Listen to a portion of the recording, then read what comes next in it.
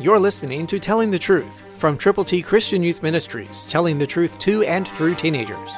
Here is Triple T founder George Dooms. Believe on the Lord Jesus Christ. Listen to John 3:14, New King James.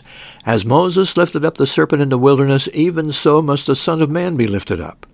You can lift Jesus high by telling people how to get to heaven. You can lift Jesus high by opening the Word of God and letting God speak to you through the Bible. You can lift Jesus high by telling others about Him, by first praying for them and then reaching out to them and then sharing with them God's plan of salvation. You can lift Jesus high by walking according to the ways that He has taught you to walk, to talk the ways He has taught you to talk. God loves you, and Jesus Christ wants to be your leader, your guide, your director, if you will allow this to happen. But it's up to you. He will never force Himself on you. But if you draw nigh to Him, He will draw nigh to you. That's what the Bible says. And we believe that God wants you and me to tell other people how to get to heaven. Jesus has ascended. He's seated at the right hand of the Father.